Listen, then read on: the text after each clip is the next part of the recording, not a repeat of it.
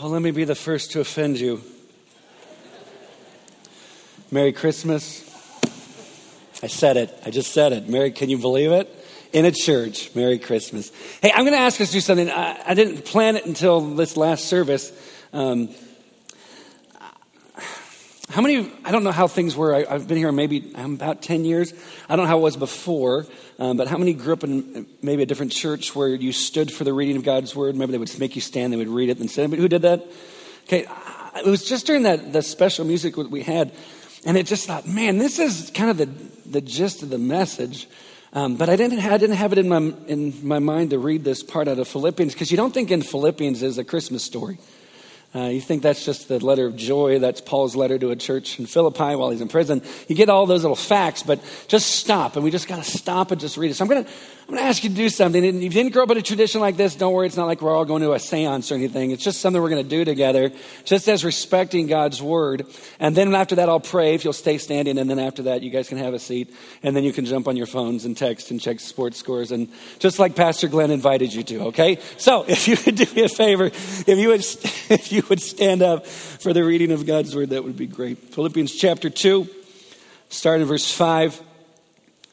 Have this mind among yourselves, which is yours in Christ Jesus, who though he was in the form of God, did not count equality with God a thing to be grasped, but made himself nothing, taking the form of a servant, being born in the likeness of men, and being found in human form, he humbled himself by becoming obedient to the point of death, even death on a cross. Therefore God has highly exalted him and bestowed on him the name that is above every name, so that at the name of Jesus every knee should bow in heaven and on earth and under the earth, and every tongue confess that Jesus Christ is Lord, to the glory of God the Father. Let's pray together. Jesus, I give you thanks. We thank you. We stand in honor of you, in respect of you, and what it is that you've given us in your word, but ultimately of you. God, Christmas is really pointless when you're not part of it. Actually, I'll reword that. Jesus, Christmas is pointless when you're not it. It just doesn't make sense. And so, God, I pray as we try to take a concept that maybe we don't think about all that often, we try to take a concept that is so far beyond our ability to get. God, I pray that our excitement about Christmas and you coming for us is renewed. Not so that we enjoy the season more, but that we're obedient to the call you've put on our lives to reach people that don't know you. And we thank you that you came for us when we couldn't get to you. So God, I pray that you would bless our time. God, I pray you'd keep my opinions and my agenda to myself. God, we only want your truth, and anything that is not of you, give us spiritual amnesia before we hit the cars. God, we pray that you would teach us as only you can. We pray this in your name, and everyone who agrees says, amen. Thanks, y'all. I appreciate you standing.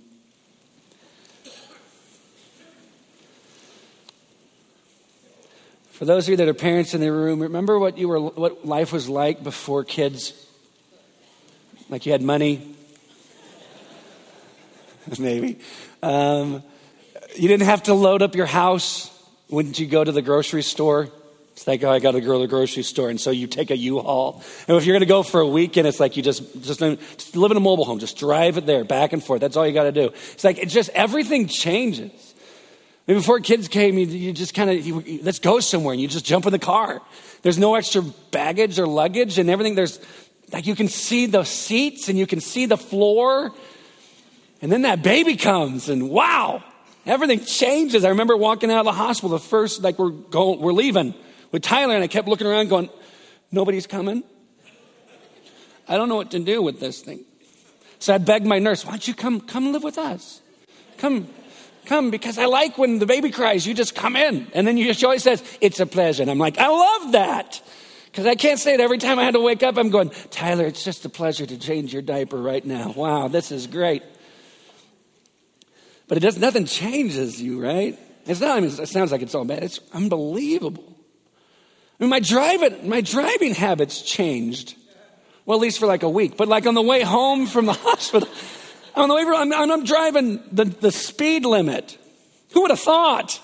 Driving the speed limit and then having cars legally change lanes in front of me and like honking my horn. I got a kid in the car. getting angry over, I'm so protective of this little person who has done nothing for me. I mean, hasn't spoken to me. In fact, said mama before daddy. I'll always have that as a bummer. But nothing. There's been no reciprocation in relationship. It's just there. Isn't it weird you die for that thing in a heartbeat?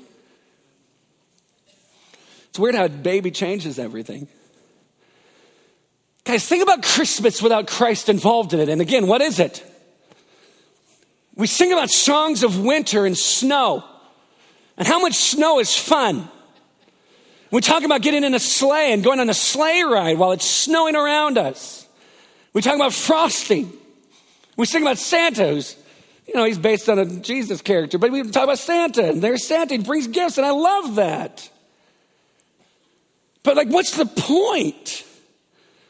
I'm guessing that those who actually live in snow have a whole different outlook on that idea of singing glad tidings about snow.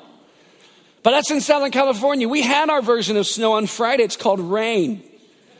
So God gave us a winter wonderland on Friday for come celebrate Christmas in Bethlehem Marketplace. We enjoyed it. I didn't see anybody arriving going, I just wanted to sing the praises of rain.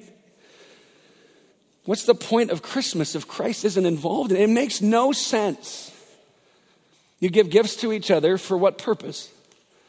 It's not connected to anything other than you feel obligated and guilty, and so you spend a whole lot of your bank account on people that most you don't even like. And the ones that are laughing know what I'm talking about. So it's what's the point? But for those of us that love Jesus, a baby changed everything. I mean, think about it. The baby changed everything. We pick up in Luke chapter 2, starting in verse 22, it says this, and when the time came for their purification, according to the law of Moses. Now this was Mary having to present a sacrifice because there was this purification after childbirth that was in the law that if a mom had a boy, it was 40 days after the birth. If she had a girl, then it was 80 days after the birth. And I don't know why. I said this at the last service, and I saw some woman in the crowd kind of get this look. I'm not trying to be political. I'm not saying that girls are more dirty. I'm just saying that that's what it was. And so at least 40 days after Jesus' birth, here comes Mary and Joseph to present the sacrifice that she has to present because of the purification after childbirth. And they brought him up to Jerusalem to present him to the Lord. And the part that got me in that verse was this: they brought him. You say, well, that's no big deal. That's just the verb. That's what they did. They brought him. The God of the universe had to be carried as a baby because he came for us. I just sat there and I went, my goodness, the one who is in charge of everything made himself helpless, entrusting himself to two of his creation to take care of and provide for him. They had to bring him to the temple, the representation of the very presence of God. And wasn't that fulfilled in the coming of the God child? When he came into that place, the very presence of God was there, and most did not even know. To be wrapped in tradition and ceremony and realize this sacrifice has to be presented for this and this and this, and here is Mary holding Jesus, who is God in the flesh. That temple was filled with the presence of God. But that God had to be brought in. Isn't we read it in Philippians that he humbled himself? He took the form of a servant. That in that moment he had to be served, completely served. He was helpless. So they brought him into the temple. As it is written, verse 23, in the law of the Lord, every male who first opens the womb shall be called holy to the Lord. And to offer a sacrifice according to what is said in the law of the Lord, a pair of turtle doves or 2 young pigeons. Now, when you read the law, what it says is this: it has to be a lamb and then a pigeon. But if you can't afford a lamb, if you're poor, then you bring in 2 pigeons or 2 turtle doves. This is one of those verses that points to us that when Jesus decided to invade the planet, he didn't pick a place of royalty. He didn't pick a family with a lot. He lived in poverty. He knew what it was like to be poor. His parents were poor. And yet his parents still follow to what it is that God said. We can't afford the lamb, and so we will spend the money that's necessary for the 2 pigeons to present what is necessary, what God has required of us. So yeah, they don't have a lot, but man, they're righteous. They live righteous lives. They're presenting a sacrifice. And again, let this sink in. The sacrifice is presented, but all those sacrifices in the Old Testament and in this time that we're looking are pointing to the sacrifice of Jesus on a cross. All those sacrifices point to Christ taking a cross for us, taking the wrath of God for us. So just think of the irony in this picture that they're presenting the sacrifice, and here is this God being held in his mama's arms, who is the ultimate fulfillment of those sacrifices. Goodness gracious, this should be mind-blowing. We're just sitting there and go, are you kidding me? It's amazing how things change when we try to look at them from heaven's perspective. And again, most of the people that are in the room aren't even noticing that God has arrived. Just this little couple carrying their little baby. This is not abnormal. This is a normal situation. This doesn't look any different. And then it all changes because of verse 25. The first word says now. This is normal. This is what everyone does now. Something's changing now. Now there was a man in Jerusalem whose name was Simeon. And this man was righteous and devout, waiting for the consolation of Israel. Waiting for the consolation of Israel, waiting for the comfort that's to come to Israel. That phrase, the consolation of Israel, is the pointing of this Messiah that is coming. And so there's verses in the Old Testament that talk about the coming of the consolation of Israel. And so he's just sitting there waiting for the hope that's supposed to come. He's just waiting. He's a righteous man. He's committed. He's devout. And he's waiting for this consolation. And then this next part should get us. And the Holy Spirit was upon him. And this is a big deal. I know that today we don't get it. It doesn't really kind of register with us because we live in the New Testament era where when we surrender to Christ, the Holy Spirit, who is God, comes into us, resides in us, lives in us, moving, counseling, convicting, encouraging, whatever's necessary to help us in our walk with Jesus, because we can't do it without God. But in this time, the Holy Spirit hasn't fallen on anyone yet, except for specific purposes. Acts chapter 2 is the Holy Spirit coming upon believers, but this is not that time. So for us to read that the Holy Spirit was upon Simeon, this is a specific reason. The Spirit of God would come upon people in the Old Testament, only specific people for specific purposes. That's it. And so here's Simeon, who has the Holy Spirit upon him. He's waiting to see the consolation of Israel, verse 26. And it had been revealed to him by the Holy Spirit that he would not see death before he had seen the Lord's Christ.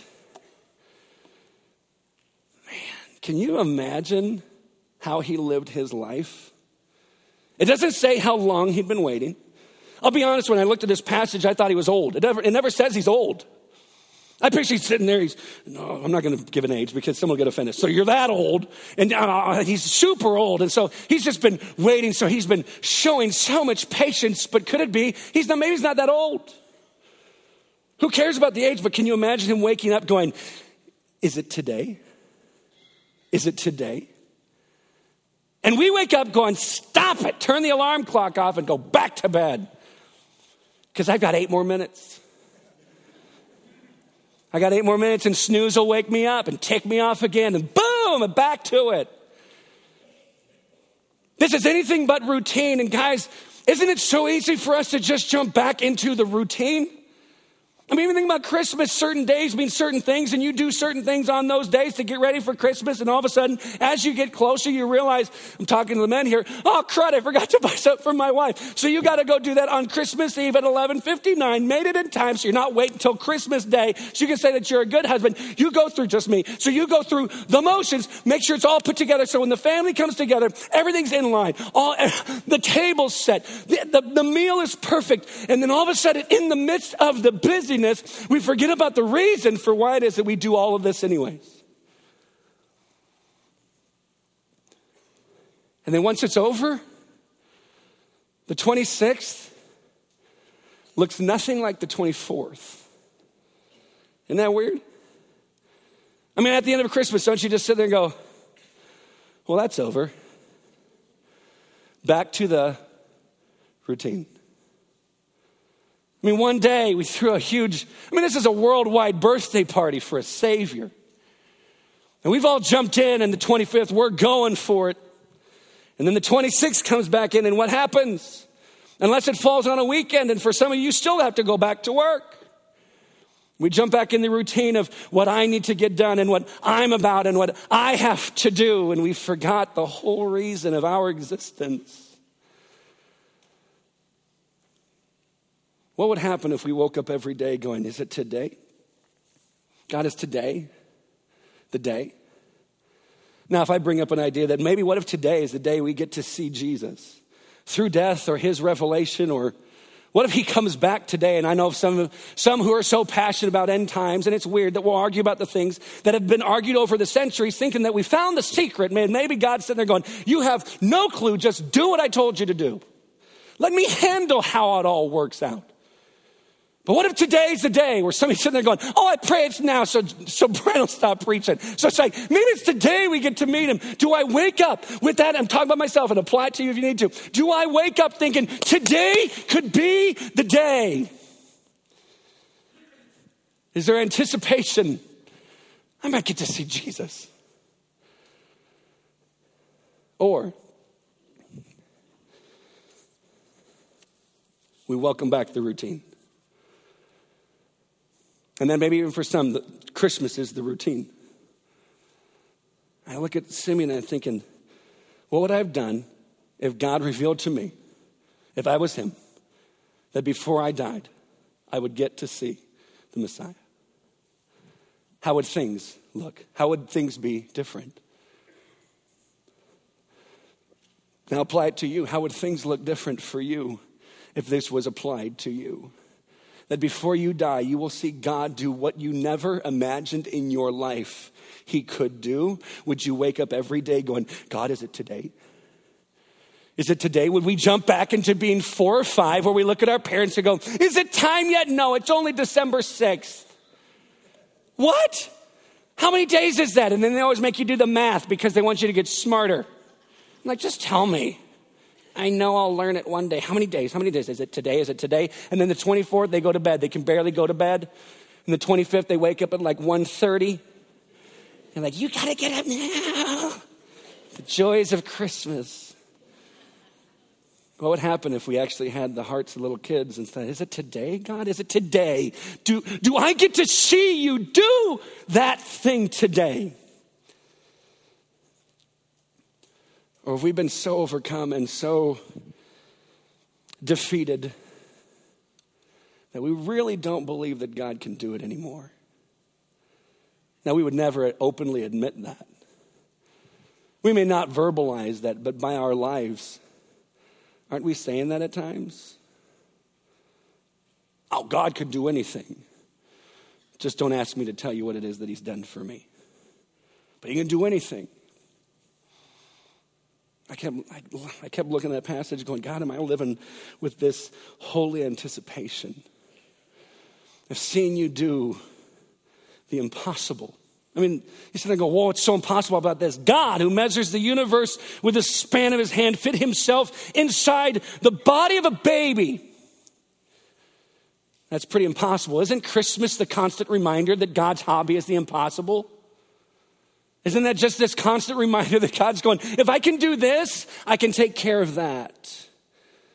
I mean, isn't the cross the constant reminder of the love of God and the wrath of God colliding because of the grace of God saying, I love you this much that I'll do this?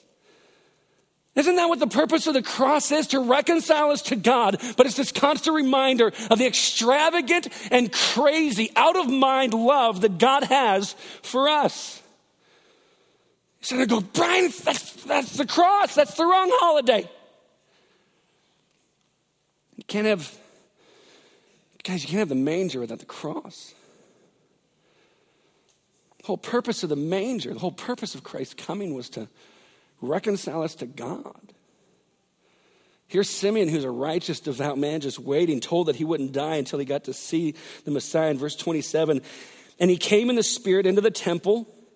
And when the parents brought in the child, Jesus to do for him according to the custom of the law. Now, what is that? What are they going to do to him? Now, he already been circumcised, so it's not that. There was this thing that was known as the redemption of the firstborn, that some 31 days or so after the baby's born, the parents would go in and pay 5 shekels as this picture of buying back the firstborn. And so they're doing that. So as she's offering her 2 pigeons, they're also paying 5 shekels to redeem the firstborn. And so that's what they're doing for him. And Simeon took him up in his arms and blessed God and said, Lord, now you are letting your servant depart in peace, according to your word, for my eyes have seen your what? What's the word? Salvation. I mean, it's one thing for him to say, I want to see the consolation of Israel. I want to see the comfort that's promised to the people of Israel. Let me see it. And God says, absolutely, you'll see it before you die. Then he sees Jesus as a baby and says, my eyes have seen your salvation. You realize there is so much that comes with this salvation. But part of it, you know what it is? This consolation, this hope. Can you imagine Simeon's eyes just welling up with tears as he's holding this baby? He says, oh, now that I've seen it, I can die in peace. I've seen him. You promised this to me, and you fulfilled your promise. Because my eyes, I'm looking upon this salvation that you have prepared in the presence of all people. Now catch who is for, verse 32. A light for revelation to the Gentiles and for glory to your people Israel. From the very beginning, who is he declaring salvation is for? All of us. Unless you're 100% Jewish in the room, you are a Gentile.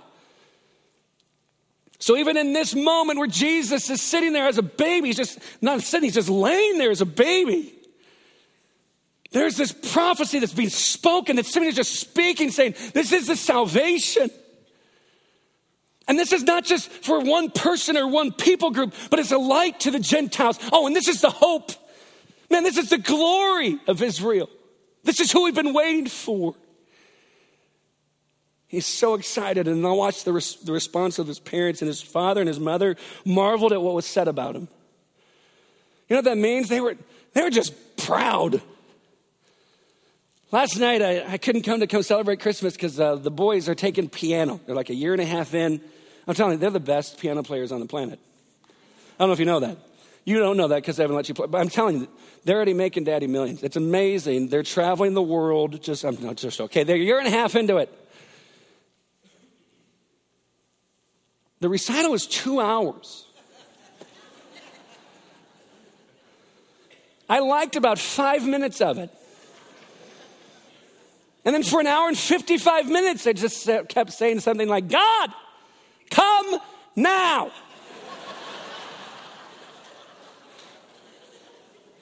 Now, those of you sit there going, you didn't care about those other children playing? No. I don't know them. I was sitting there going, that's the best thing I've ever heard. Did you hear? They played Mary Had a Little Lamb with their left hand. What? I just kept sitting there going, I am so done. I got so much work done on my phone. I was thankful the only row that was open was the back row. I said, thank you, God, because this is all I got. 5 minutes. But for 5 minutes, what did I do? They called Dylan out. They always leave the front row right by the piano open. Guess who ran up to that? Boom. I had still camera picture duty. Kelly had video camera duty. She's doing video. I'm up right here. Here's Dylan. And I don't know why I had to get this close. I don't know why. I could have taken the picture from the back, but I'm like right here. Here's his head. I'm like, boom, boom. This isn't nerve-wracking at all, I bet. I get under him. Yeah, this is the special shot. This is great. He plays for 2 minutes and he did good. I mean, he was awesome. Everyone applauded. They stood up. They gave him a standing ovation. Please, we don't want our kids to play. Let Dylan play. At least that's what I heard in my mind.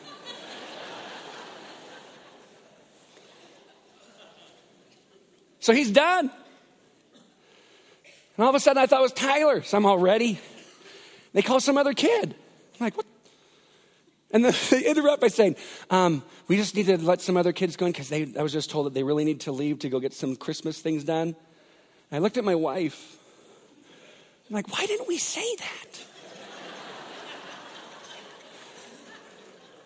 Because honestly, you can apply that to anything at Christmas time. I'm sorry, we have to leave early, so if we could go up toward the front, because we have to go get dinner. And I don't want to be here. Okay, so maybe don't say don't judge me. Those of you that are, the ones that are laughing have had kids and music, and you totally understand the agony called a recital. Except when your kid get up there. So 2 or 3 go by. Here comes Tyler back to the front. Oh, cluck, cluck, cluck. You're a toy. Show me. I'm going through the whole modeling thing. He's plays. I'm sitting there going, amazing. I sat back down and endured the next 45 minutes. But boy, when my boys were up there, couldn't be more proud. When I sit there and maybe a parent-teacher conference and I'm wondering, what's going on? Please, God, I pray they're still taking after their mom. In every area of life. And they are, and I sit there, and as they're just saying these prayers, I'm sitting there going, put all my buttons are, I'm like, that's my voice, that's amazing. That's all they're doing. As Simeon's just holding this baby and just saying these words. Joseph and Mary just standing there, just taking it in, going, oh, wow. Now watch what he does. And Simeon blessed them and then said to Mary, his mother, doesn't say anything to Joseph. Why is that? I wonder if it's this, because you ever notice that we never see Joseph mentioned after age 12 in Jesus' life? It's very possible he died young. We don't see him at the cross where Mary is when Jesus is dying. So this maybe is just very specific for Mary because maybe Joseph won't be there, and says this, behold, this child is appointed for the what? The fall and rising of many in Israel, and for a sign that is opposed. Well, that doesn't sound like the greatest child dedication I've ever heard. I mean, doesn't that just seem a little awkward? Can you imagine that's the way you pray? We just had a little dedication up here. Okay, I'm going to pray. Oh, God, I thank you that on this little one, some will love you and others will hate you. Happy day. What's he saying? He's saying, Mary, you got to get this. Many in Israel are going to come and be raised with him. They're going to be blown away by him. And others will fall away because of him. And you'll see opposition come because of Jesus. Because of this son that I'm holding, there will be opposition. And then watch the words, the description that he uses here. And a sword will pierce through your own soul also. Oh. Guys, I know we look at Christmas and go, it's such a happy time. I think this is a reminder of 2 things. 1, it's not happy for everyone. And 2, this joy that we have in knowing Jesus, of having a relationship with God, came at a very painful cost. For as Jesus hung on that cross and his mother Mary was standing by, what do you think her heart was like? When Simeon says this to Mary, it's not because dads don't understand or can relate, but there is a difference. If you ever mess with somebody's kid, yes, dad can get protective, but not like mom. Mama bear shows up, claws out, biting on your jugular. I'm just, bam, just right on your neck. You don't mess with mama bear. You don't mess with her cubs. But can you imagine as you're just taking it all in? Wow, my gosh. And then he comes and he says, oh, let me bless you. Many will fall and rise because of him, and there'll be opposition. But Mary, it's going to feel like this. It's going to feel like a sword is being driven into your soul. Wow. Merry Christmas, huh? I don't know what I'd be thinking or how I'd be reacting. And then at the end he says, so that thoughts from many hearts may be revealed. You'll know what people think about your Jesus. And then it shifts. The scene shifts. You get into verse 36, and there was a prophetess, Anna, the daughter of Phanuel, of the tribe of Asher, and she was advanced in years. I like how Scripture always talks about the ladies who are old as being advanced in years. It's like the old, like it's a man, oh, he's ancient. The woman, she was advanced in years. precious little old advanced in years lady. Having lived with her husband 7 years from when she was a virgin, and then as a widow until she was 84.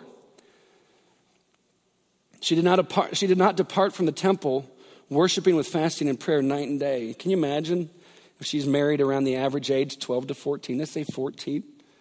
She's married for 7 years. Husband dies. She lives the rest of her days as a widow. No kids, doesn't mention any kids. As a widow, so she's probably poor. She's left to beg. Unless other people are coming to help her along. But she's a prophetess. I mean, this isn't supposed to happen to God's people, right? I mean, maybe you've heard people preach that when you surrender to Jesus, everything is perfect. All of life is perfect, never a pain, never a problem. And then all of a sudden reality kicks in. And you'll get some false teachers, people who speak from horrible motives saying, you need to increase your faith. The reason you have bad things happen in your life because you don't have any faith. So increase your faith and you'll have a better life. And I sit there and go, what Bible do you read? Here's Anna, a prophetess. Lost her husband, maybe left to beg. And what does she decide to do? Worship God constantly in fasting and in prayer in the temple, day and night. See, when the crisis hits, friends, we can either depart from God or continue to worship God. You don't get to stay in the middle. It's one or the other. And for some of you, maybe the crisis happened. You're saying, Brian, you don't understand how big this was. And again, I've used this before. We could continue to try to compare with each other whose lives are the worst. The only problem is we've been doing it since kindergarten. So at some point, we got to get past the childish ways and decide, what will we do in the crisis? Will I worship God with everything or depart from him? Do you realize that we have that choice? And what does she choose? She says, I'm going to worship all the time. I'm going to fast. I'm going to pray. She wanted that relationship with God. She worshiped.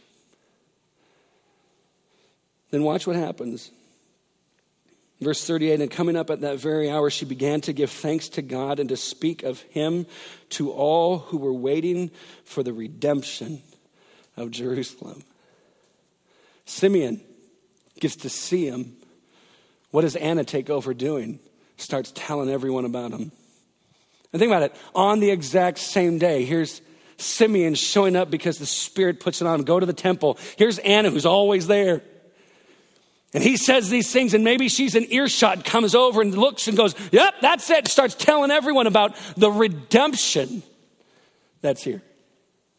The buying back. Oh, this is a big day. And I bet most people never even noticed it. Never even noticed it. Isn't it fitting that Anna, whose Hebrew name would be Hannah, Hannah meaning grace, isn't it fitting that the one whose name is grace would be the one proclaiming about the grace of God? You should go, oh, that's a coincidence. That's why your faith is so boring. God doesn't believe in coincidence. He doesn't believe in them. Every tiny little detail, God says, I will work out.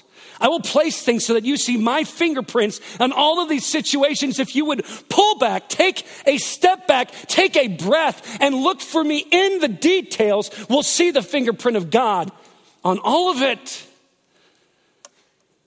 Or we'll be like the crowd where most of them never noticed the coming of God. So I was like, God, where do I go from here? And I felt like he said, go to Colossians. He said, I'll be honest, the whole week I kept sitting there going, God, I had the passage and then the whole time going, what do I say about the passage, God? I mean, I struggled. I had people praying, please, I don't know where I'm supposed to go with this. I just saw these little parts that were popping out that he had to be brought in. And Simeon gives these prophetic words, and Anna starts to just spread it. But it all comes back to this baby that was born.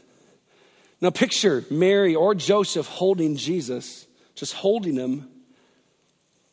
Now picture these words that go outside of time being read, describing this little one that he, in Colossians chapter 1, verse 15, he, this baby, he is the image of the invisible God.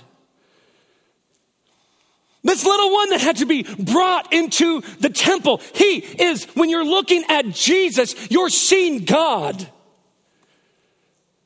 Just let that sink in. He is the image of the invisible God, the firstborn of all creation. For by him, by this little one, all things were created in heaven and on earth, visible and invisible, whether thrones or dominions or rulers or authorities. All things were created through him and for him. And he is before all things, and in him all things hold together. And he is the head of the body, the church. He is the beginning, the firstborn from the dead, that in everything he might be what? Preeminent. Preeminent. Not in addition to, not after something. Well, I've got my spouse, I've got my life, my job, then my kids, then I've got a hobby, and Jesus is right here.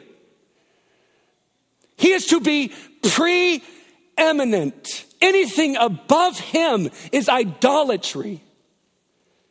He's it. Our lives are to be consumed with him. Our lives are to be consumed with what he's called us to do with and by him. It's all about him. Nothing is in comparison to this relationship that we claim to have with Jesus. That he would be preeminent. For in him all the fullness of God was pleased to dwell, and through him to, catch this, and through him to reconcile. That word in the original language means to bring back a former state of harmony. This is what it was, then we broke it, and God fixed it. To reconcile us. Goodness gracious. He is the image of the invisible God. He's the firstborn over all creation.